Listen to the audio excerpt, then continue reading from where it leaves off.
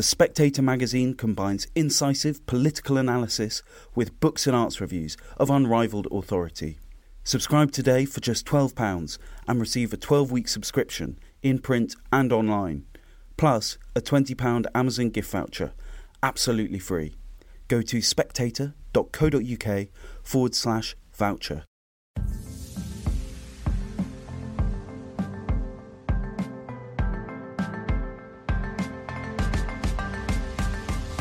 Hello and welcome to Chinese Whispers with me, Cindy Yu. Every episode I'll be talking to journalists, experts and long-time China watchers about the latest in Chinese politics, society and more. There'll be a smattering of history to catch you up on the background knowledge and some context as well. How do the Chinese see these issues? For most people, Mao Zedong and Xi Jinping stand out as the two communist leaders of the People's Republic of China. But growing up, it was actually a third man by the name of Deng Xiaoping whose legacy I felt the most. Though less than 5 foot tall, his impact on China's trajectory was arguably greater than Mao's and possibly will be more than Xi's. It was Deng's vision of reform and opening, 改革开放, which we've talked about in passing many times on this podcast, that started a process which transformed China from a Maoist backwater to today's economic superpower. Time magazine twice chose him as their Man of the Year. Yet it was also Deng who gave the final go-ahead for the military clampdown of the Tiananmen Square protests and headed up Mao's anti-rightist campaigns in the 50s. So what sort of leader and politician was he, and how do we reconcile the seeming contradictions in his career between liberalism and authoritarianism? I'm joined today by James Carter, who is Professor of History at the St. Joseph's University in Philadelphia. He writes a weekly column called This Week in China's History for the website SupChina, which I would highly recommend, and his latest book is Champions Day, The End of Old Shanghai. So James, welcome to the podcast. Deng's life is an incredible one, but so are so many of China's politicians and ordinary people in that first half of the 20th century. I want to focus more on his later life as paramount leader of China, but can you first set the scene for us for Deng's early life? Can you talk a little bit about perhaps what kind of family he came from and how he got into communism? Sure. Well, he's born in Sichuan, and in fact, his life and his identity as a Sichuanan is really important. So the idea that he's from Sichuan becomes very closely associated with him. So he's born in 1904. He leaves China, very importantly, he leaves China in 1920 and goes to France. So his family life, he had a fairly progressive and well-off family. Whether to call them rich or where you draw the line exactly is hard to do. But he was certainly from a progressive family that was interested in sending him abroad and had the means to send him abroad. And so he did in 1920. And I think that experience in France is really important for a couple of reasons. One, to do with Deng himself. Clearly, he acquired a taste for international politics, for not just international politics in terms of international relations, but also in terms of the experience of the working class and the experience of the people abroad, not just in China. And I think that was really important to him. Second thing is that he developed a lot of relationships with other Chinese revolutionary leaders who were abroad as well. So Zhou Enlai would be one of those that was really important to him in his later life. And then the third thing that I think is really crucial is that he wasn't Mao Zedong. So Mao didn't go to France. Mao was one of the revolutionary leaders who did not go abroad. And I think that plays out in important ways later on. But nonetheless, so he goes to France in 1920. He's there until 1926. In the middle of that, he joins the Communist Party. So in 1924 is when he technically didn't join the Communist Party, he joins a branch organization that's in France at the time, but he clearly identifies with communism at that point. And then in 1926, he leaves France, goes to the Soviet Union for a short stint, and then arrives back in China in 1927. So he's still a young man, but he's had a tremendous amount of life experience by the time he gets back to China in 1927. And that's only a few years after the Chinese Communist Party is founded. So how did he find his way into the Chinese branch of that? And was that when he met Mao as well? Sure. So he gets back to China in 1927, and he meets Mao in August of 1927. So right in that summer is a really important moment. So the Communist Party in China has had a really traumatic year in 1927. So it begins the year maybe thinking that it's on the cusp of some breakthroughs. There's some sort of spontaneous peasant revolutions in a few different rural areas. There's also reason to think that their presence in Shanghai is going to catapult them into sort of national prominence. But that all falls apart when, in April of 1927, what's called the Shanghai Massacre takes place. Most of the Communist Party membership is wiped out, and most of the Communist Party leadership is wiped out. So for the next couple of years, there's a struggle between the Moscow-directed, Communist International-directed, kind of orthodox Marxist strand in the Communist Party, and then the more indigenous, homegrown brand of communism, which, so kind of contradicting the notion that I said how it was so important about Deng is that he'd been abroad. Deng identifies himself from early on with Mao and with Mao's faction in the Communist Party. So he is purged is too strong, but he is demoted, he's marginalized in the party early on because of his support from Mao. But of course, in the long term, that would become a really important piece, and really the essential piece in his ascendancy. So by 1931, he has been clearly identified with the Maoist camp.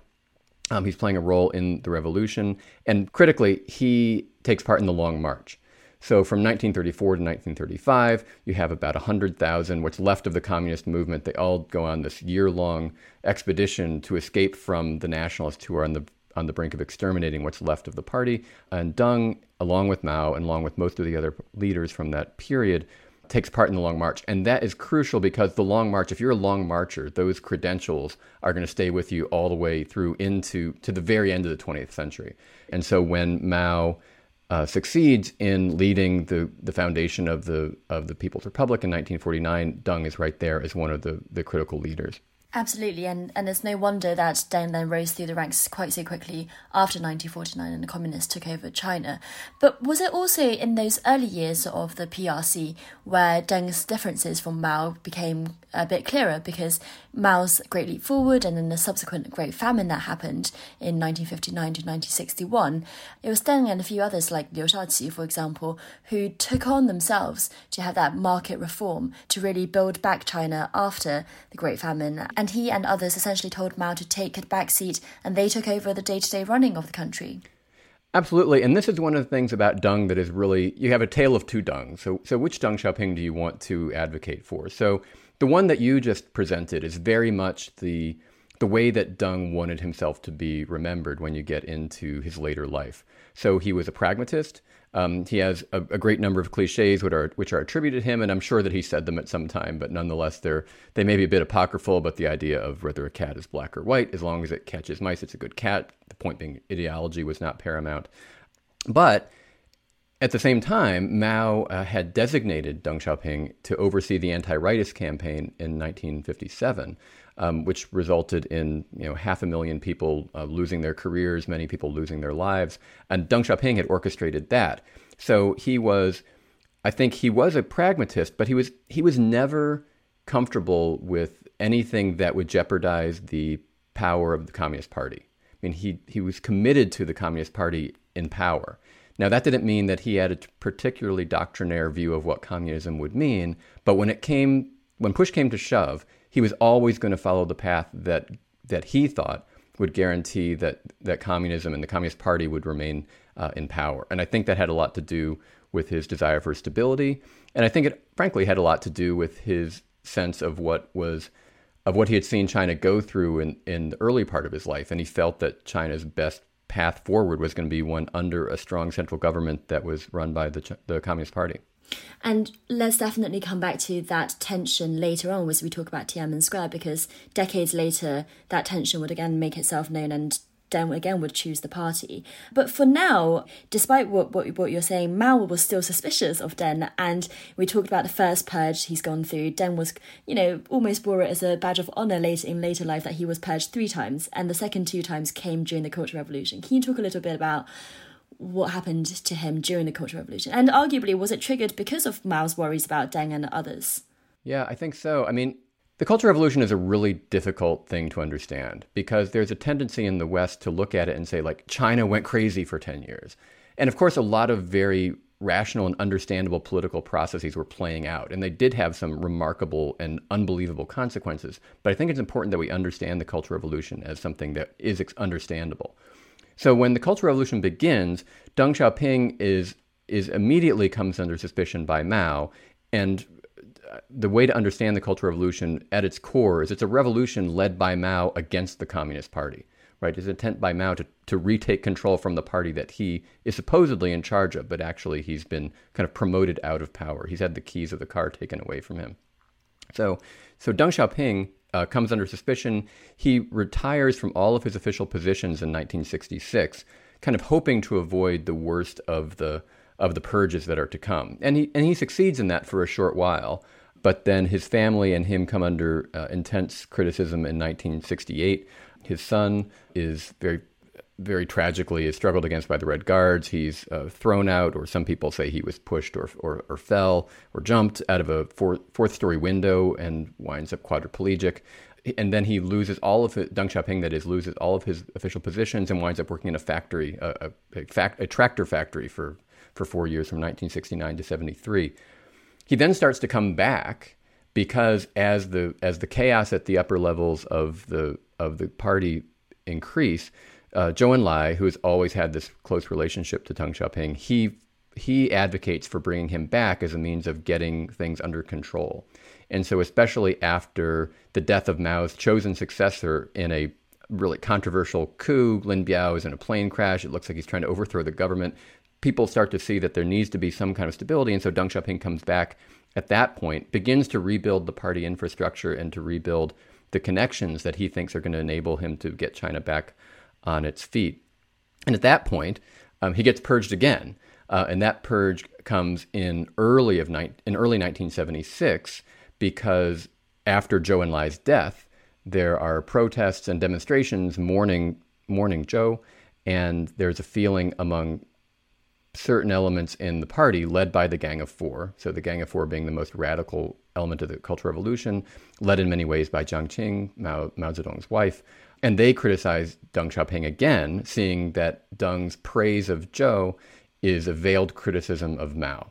And so he loses his position yet again, but he comes back pretty quickly from that. And so after Mao's death in the fall of 1976, Deng Xiaoping works the connections that he'd laid the groundwork for there in the early 70s. He starts to exploit and develop some of those connections. And so by end of 1978, he comes back into power and is able to start developing what he's best known for, certainly in the West, and I think best known for in China too, but which is this policy of first stabilizing the country after the Cultural Revolution, and then moving on to this Gaigo Kaifang, this reform and opening era. I mean, what you just went through in very brilliant overview is just such a mad period of time for anyone's life to go through. His son gets disabled because of the party that he works for. He gets purged twice. His entire family is harassed.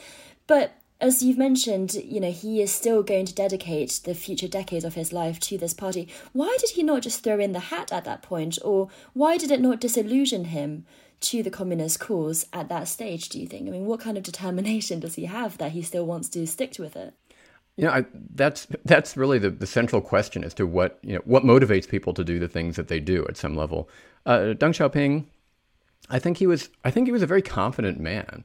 I think he really had the sense that he was able to move China in a direction that would, I think, help the Chinese nation. Because in addition to being very confident, he was also, he was a patriot in the sense that he really believed that there was a system in place that if he were able to get it away from the ideologues, if he were to get it away from the extremists, that he could build something that would make China more powerful and stable and safe. And I think his own experience, this, in some ways, this falls to the level of cliche itself. But talking about Deng Xiaoping's later life, it's motivated by the experiences that he had.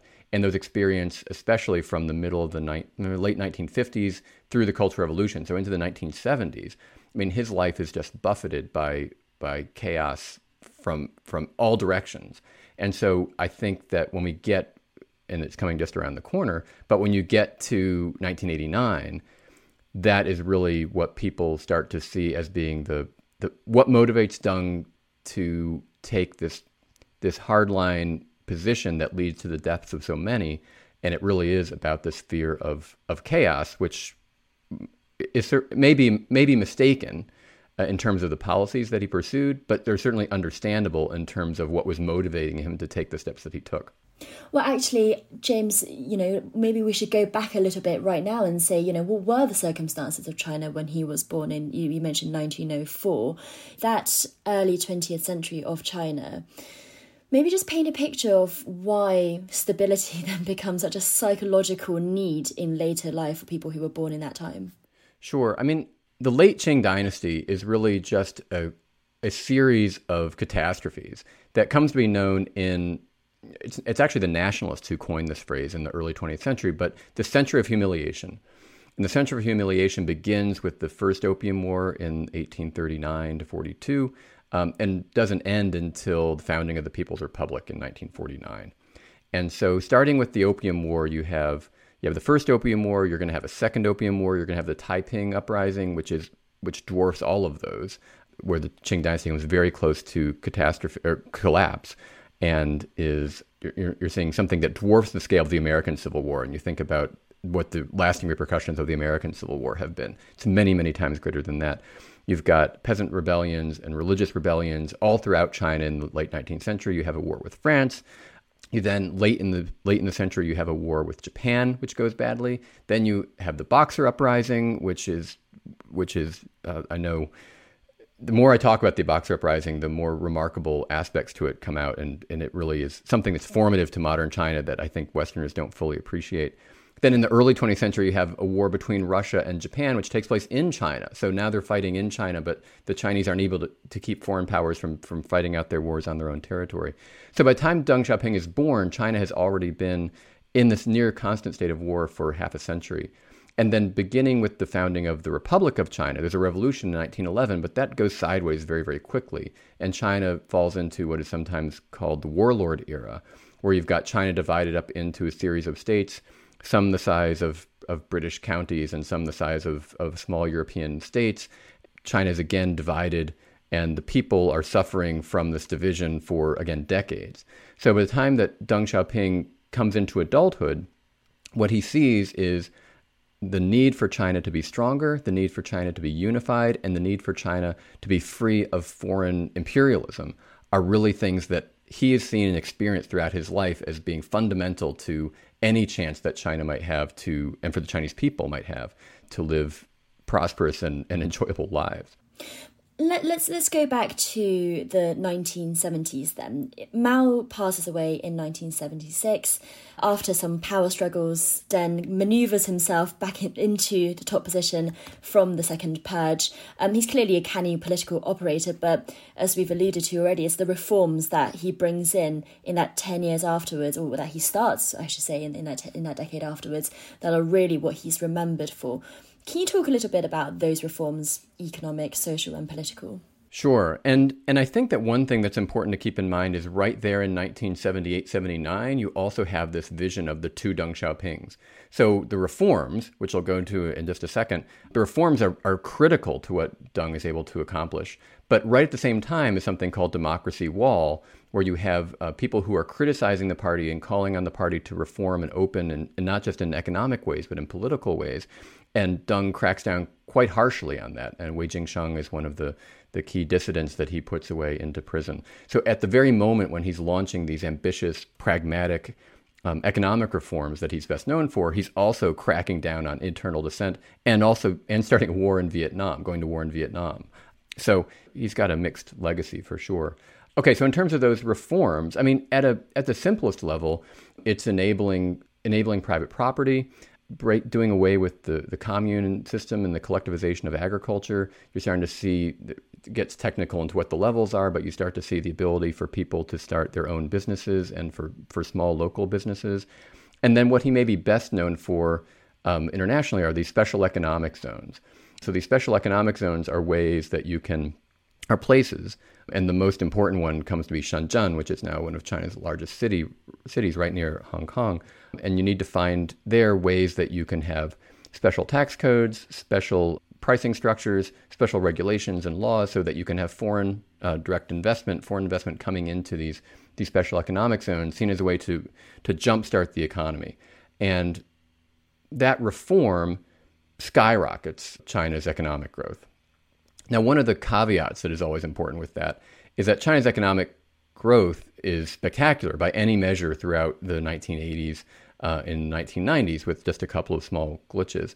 What people will often point to is the fact that the economic growth was coming from such a low base because of the disastrous policies in the Great Leap Forward and the disruption of the Cultural Revolution. So I think that sometimes Deng is painted to be kind of a miracle worker because he's able to enable these economic growth rates that are really unsurpassed in human history, literally. And so I think he does deserve credit for that.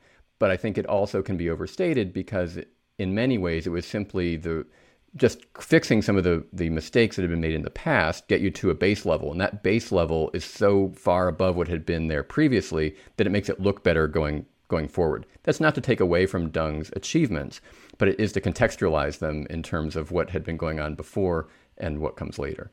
And he also had help, didn't he? There's this brilliant book by Julian Gewertz called Unlikely Partners, which charts how China consulted foreign economists in order to grow in that period, in order to reform. Deng also took some ideas from the era after the Great Famine and the market ideas that were suggested and used in that sense, and some of those came back as well. Exactly. I mean, so when I mentioned the Qing dynasty and the way that the Qing dynasty kept recovering from catastrophe and not collapsing, but still moving on, you see something kind of repeated in that way in the early years of the People's Republic.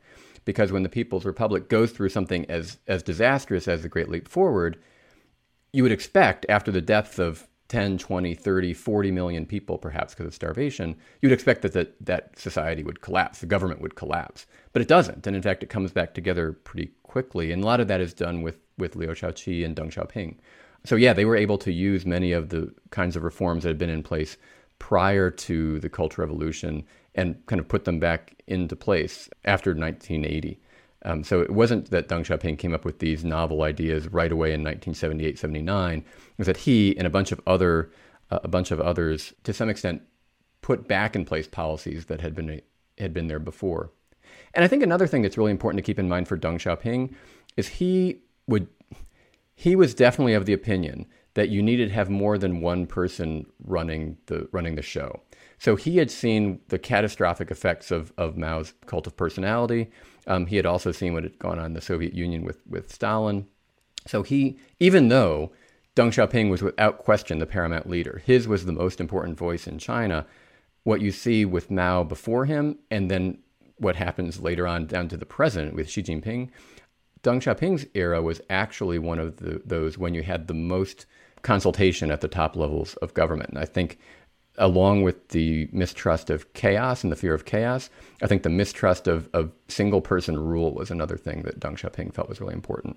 Yes, and he ruled over these two factions, if you can even categorize them as just two, a more liberal faction, reformist faction, and also a more conservative faction of the old guard.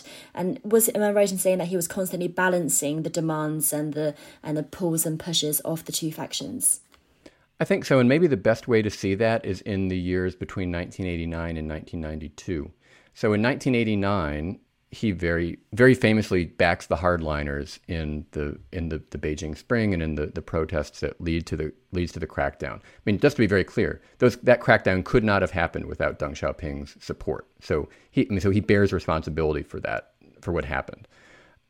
And leading up to that, his two proteges, so Hu Yaobang, his death precipitated the protests, and Zhao Ziyang is the main liberalizer who's arguing against the hardliners. Those were two people who were handpicked by Deng Xiaoping to lead China into the next generation, and that went really badly for him. So he backs the hardliners. However, by going badly, you mean that those liberal reformers in the party made people think that they could have democracy and in some ways encourage the protesters? Yeah, I think that Deng Xiaoping believed that under the leadership of Hu Yaobang and Zhao Ziyang, that you would have economic liberalization, and I think he believed that political liberalization would have followed. I don't think it would have happened very quickly, and I don't think he advocated multi-party democracy, just to be clear. But I do think that he believed that the kinds of political reforms that men like Hu Yaobang and Zhao Ziyang were associated with would eventually come to the surface. I mean, I don't think he was an ideologue. I think he was committed to the Communist Party in power, but I don't think he was an ideologue. However, what happened in the 1980s, the late 1980s, and there were protests in China before 1989, but what happened in the 1980s meant that party control was starting to slip. People who were rivals to Deng Xiaoping on the, I can't say right or left, it doesn't make any sense, but on the more conservative side, they were starting to get a voice. And Deng Xiaoping, using that balancing metaphor that you talked about before, he became very concerned that if he gave too much power to the liberalizers, that it would empower, ironically, the hardliners, because if things went, because inflation would grow too quickly, stability would start to come into question, people's, the iron rice bowl and the idea that people were going to have lifetime employment, as these different pieces of what made the PRC stable for many people, as those pieces started to unravel, that model was going to be too threatening. And so he then was willing to back the hardliners in 1989. And so then it's very tempting to say, okay, he's shown his true colors. He's really just an autocrat and an ideologue, and he wants the Communist Party in power at all costs. But then what happens in 1992, and that's when you mentioned his southern tour. So in the 1990, 1991, there's a heated debate going on in China about whether or not reform and opening was going to continue, because there was one side which said the problem with 1989 is that we didn't have enough reform, we needed more reform, and it was that tension between the desire for more reform and the refusal to grant it that led to the protests and ultimately the tragic consequences of June 4th. There's another group that says the problem was that there was too much reform, and that if you didn't have as much reform, we would be able to control things better, you'd have more stability, things would be safer, things would be in the long run better. And that debate is not a foregone conclusion. In the 1991, even Jiang Zemin, who succeeds Deng Xiaoping at the top of the party, he hasn't committed to whether reform is going to accelerate or continue at all. So that's when Deng Xiaoping sneaks out under the guise of a family vacation in January of 1992, goes south. Again, he has no formal title at this point. His only real title is, very famously, he's head of the China Bridge Association. That was his favorite card game. But he goes south and he meets with officials in an informal role. But because he's Deng Xiaoping, nothing he says is informal. It's always representing Deng Xiaoping. And he meets with people in these major reform-minded cities in the south. In the special economic zones that he created. He goes to special economic zones in Shenzhen and Zhuhai, and he goes to other cities like Guangzhou and then to Shanghai. And he meets in those places with officials, and he says, we're all in on reform. We're all in on accelerating reform. And he presents the government, in effect, with a fait accompli. There's no way that Jiang Zemin can contradict Deng Xiaoping once this has become clear that he said this. And there's a really interesting angle to how all this gets out, because the party is controlling the media, and they don't want, the last thing they want is reporting on Deng Xiaoping talking about the importance of reform and accelerating with reform.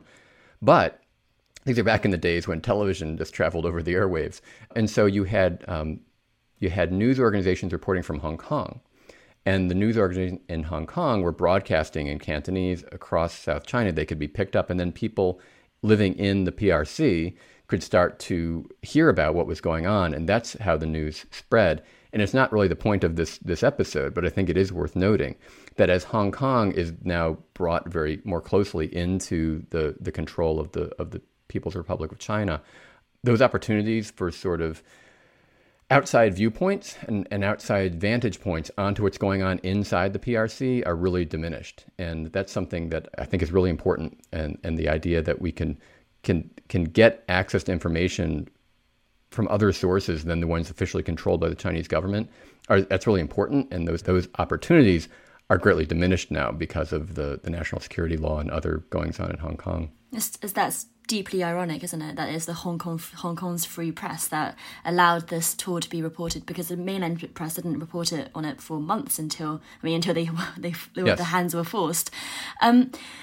When it comes to what Deng actually wanted, do you think it was something close to the Singaporean model of a sort of soft authoritarianism, where you had economic liberalism, you had people living in higher standards of living, and obviously by that point Singapore was one of the Asian tigers, instead of sort of Maoist China, but also not quite, Taiwan in its later years when it comes to multi-party democracy? Was Singapore something that Deng was looking at?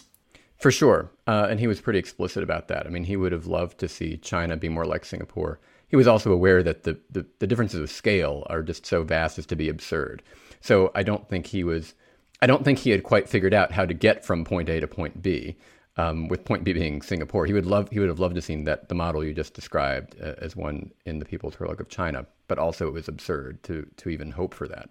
So I think that, I mean, to fall back into Deng cliches, and he talked about crossing the stream by feeling for stones, the idea that you don't necessarily have the whole plan worked out, but you go one step at a time and you figure it out. I do think that was Deng's idea. The idea, though, is itself subject to interpretation, because some people would say, what we need is more practicality and less ideology, because look at, Deng Xiaoping said, if we cross the stone by feeling for streams, if we cross the stream by feeling for stones, we'll be able to get there one way or another without worrying about all these big ideological principles. But I think you can also point out and say, yes, but crossing the stream in that manner led to what happened in 1989. And it led to what comes to be the death of really Chinese political participation. Now, that doesn't get realized until Xi Jinping's control.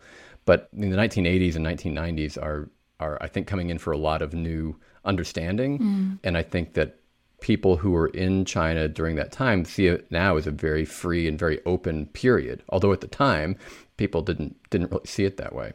Well, one last question on 1989, because this is something on a personal level that I found incredibly fascinating, which is the relationship Deng had with his protege Zhao Ziyang. So Hu Yaoban, at this point, his first protege had passed away. As you say, that's what triggers the protest. But Zhao Ziyang is there. He's the general secretary of the party. He advocates for negotiating with the students, and there's that incredible video footage of him going on to Tiananmen Square and talking to the students. In fact, we can hear a bit of it here. 我们来自台湾了，你们还年轻啊，同学们啊，还年轻，来日方长，你们应该健康的活着。 And here Zhao Ziyang is apologising, saying, "Students, we have come too late. I'm very sorry." He says to them that you are still very young and we are old and useless. But despite this sort of rhetoric, on June 4th, it was tanks, not politicians, that went on to Tiananmen Square. And the reason for that is, well, it's because Deng Xiaoping essentially sold out Zhao Ziyang, didn't he? I mean, it was he sacrificed his protege on the Politburo. He sided with the Conservatives, and Zhao Ziyang spent the rest of his life in house arrest, dying in 2005, decades later. That's the dark side of practicality. I mean, so we want to say that Deng's practicality was an advantage. His pragmatism, I guess is a better word, that his pragmatism was an advantage because it enabled him to not adhere to an ideological line, enabled China to move forward and develop. But pragmatism also is kind of by definition not principled. And so I think that I believe, I can't give you evidence for this very much except for kind of a holistic view of the man. I believe that Deng Xiaoping would have preferred a model that was closer to what Zhao Ziyang would have represented. But in the end, he determined that he couldn't have everything that he wanted, but what he needed was to have stability and a strong Communist Party in power. So yeah, he was willing to sacrifice his protege. Absolutely. James, how do you evaluate Deng's overall legacy? And the reason I wanted to do this podcast was because growing up in the 90s, the communist leader that was mentioned to me the most was Deng Xiaoping by my parents, by their contemporaries, because they lived through and they were living through reform and opening. But at the end of the day, he was still an authoritarian, he was still a communist, and we talked so much about his contradictions. It was funny, when he was evaluating Mao's legacy, Deng said that Mao was 70% right and 30% wrong. How would you evaluate Deng's legacy in that way? I should have seen that question coming. That's really funny. How can we all? I mean, it's a ridiculous statistical exercise that Deng did for Mao in any case. But I'm going to put that to you now. It's also really interesting when you try to track down that particular quotation about the 70% right, 30% wrong. It's really challenging to actually track it down. How official it is questionable. So Deng Xiaoping, I take the cop out of saying kind of the same. I mean, in the same way that Mao Zedong, people would have said for a time, I'm going to retract a little bit of this. For a time, what people said about Mao Zedong was that everything he did up until the Great Leap Forward was really good and important. And then after that, the Great Leap Forward and the Cultural Revolution showed that they were so disastrous that they undermined a lot of what he had done before, but nonetheless, what he did before was really important. I think recent scholarship has shown that what went on with land reform and what happened in the early years of the People's Republic were a lot less admirable than maybe some people had argued before. Although clearly Mao plays a critical role in leading the revolution, and so that can't be taken away from him. For Deng, I want to say something very similar. I mean, I think, but neither one is quite as extreme. So I think that Deng is responsible for getting China back on the right track after the Cultural Revolution, and that's no mean feat. I mean, that's really, really important. And if you look at how prominent China is in the 1980s, well, growing through the 1980s into the 1990s and the 2000s, that wouldn't have happened without Deng Xiaoping. Something different would have happened without Deng Xiaoping, and it's unreasonable to think that China would not have grown economically under a different path. But I think Deng Xiaoping deserves to get credit for a lot of that. The question then would be, what happens after 1989? And certainly he bears responsibility for what happened in 1989, and just to be clear, the scale of 1989 is much less than the scale of the Great Leap Forward or the Cultural Revolution. So I think you can't equate those two things. What I see is really worrisome, though, is what happens in the 1990s as you have what's sometimes called this grim bargain. And the grim bargain is the notion that if the Chinese people concede the right to rule to the Communist Party, that the Communist Party will give the people the right to kind of pursue their own economic fortunes as they wish.